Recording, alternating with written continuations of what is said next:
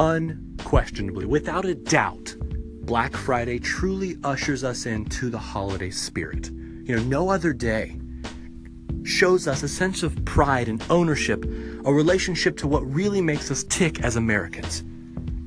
But there's a day right before our national treasure that, it's focused on family time and eating together and relationships and maybe football, whatever. I guess we'll talk about that. Thanksgiving. Well, okay, let's dive a little bit deeper. We're not talking about Thanksgiving, but rather what we eat on Thanksgiving. If you're a meat eater, you're probably going to eat a turkey. If you're a vegan, you may partake in something called, this is real, tofurkey. But have you ever wondered why a turkey is named Turkey? If you guessed because it's named after the actual nation of Turkey, you'd be correct. But here's the weird thing. Turkeys aren't from Europe or the Middle East. They're from here, indigenous to the continental U.S., northern Mexico and southern Canada. So how did an American bird adopt the name of a Middle Eastern country? We about to find out.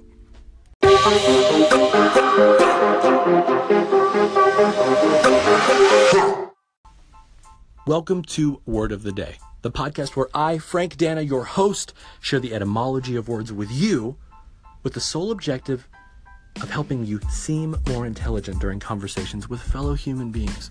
Seem being the operative word here, because I can only do so much. Okay, today's word, turkey. A bird named after a place that the bird isn't actually from. How did we let this happen? Well, the origin of the word, as you might imagine, is actually pretty fascinating. So let's rewind. Go back to the 1500s. When Europeans landed here, we're all like, we made it to India. Well, no, not. You missed it. You whiffed it. But Cortez and his cronies partook in the delicacy of what we call turkey around 1519. You think they smoked it? Maybe deep fried it in peanut oil? Maybe some sriracha glaze? I don't know. It doesn't matter to the story, but it was probably delicious. Okay, so they arrive, right? They try out this bird, and then they bring the bird back to Europe. Let's fast forward 5 years. It's 1524. The English get their hands on it and are like, quote, y'all, this is some good meat that we're eating, close quote. Within a decade, the birds were domesticated and the name turkey entered into the English language. But that still doesn't really answer the question of how it got its name, turkey. Except it kind of does. You see, the ships that brought the birds to England were merchant ships from the Mediterranean Sea. Turkish merchant ships called turkey merchants.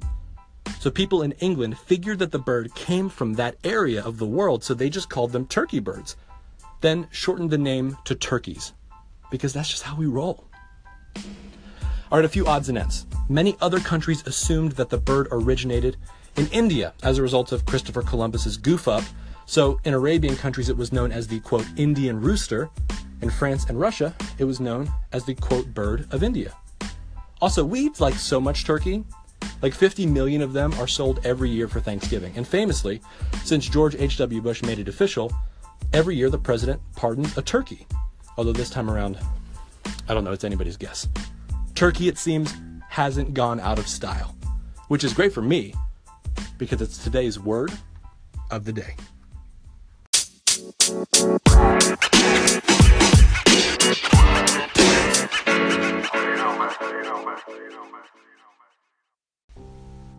Thank you guys so much for listening to Word of the Day. I am Frank, and I really appreciate you letting this goofball speak directly into your earlobes.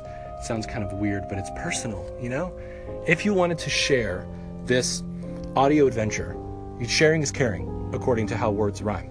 And it's available here on Anchor. You can share it on Anchor. You can echo it, or on wherever you get your podcasts from for free. If you wanted to review this podcast and leave some nice non-trolly comments, you can. Or you can just call in with likes, concerns, or emotional outbursts, and I'll do my best to facilitate. Thank you guys. I'll talk to you tomorrow.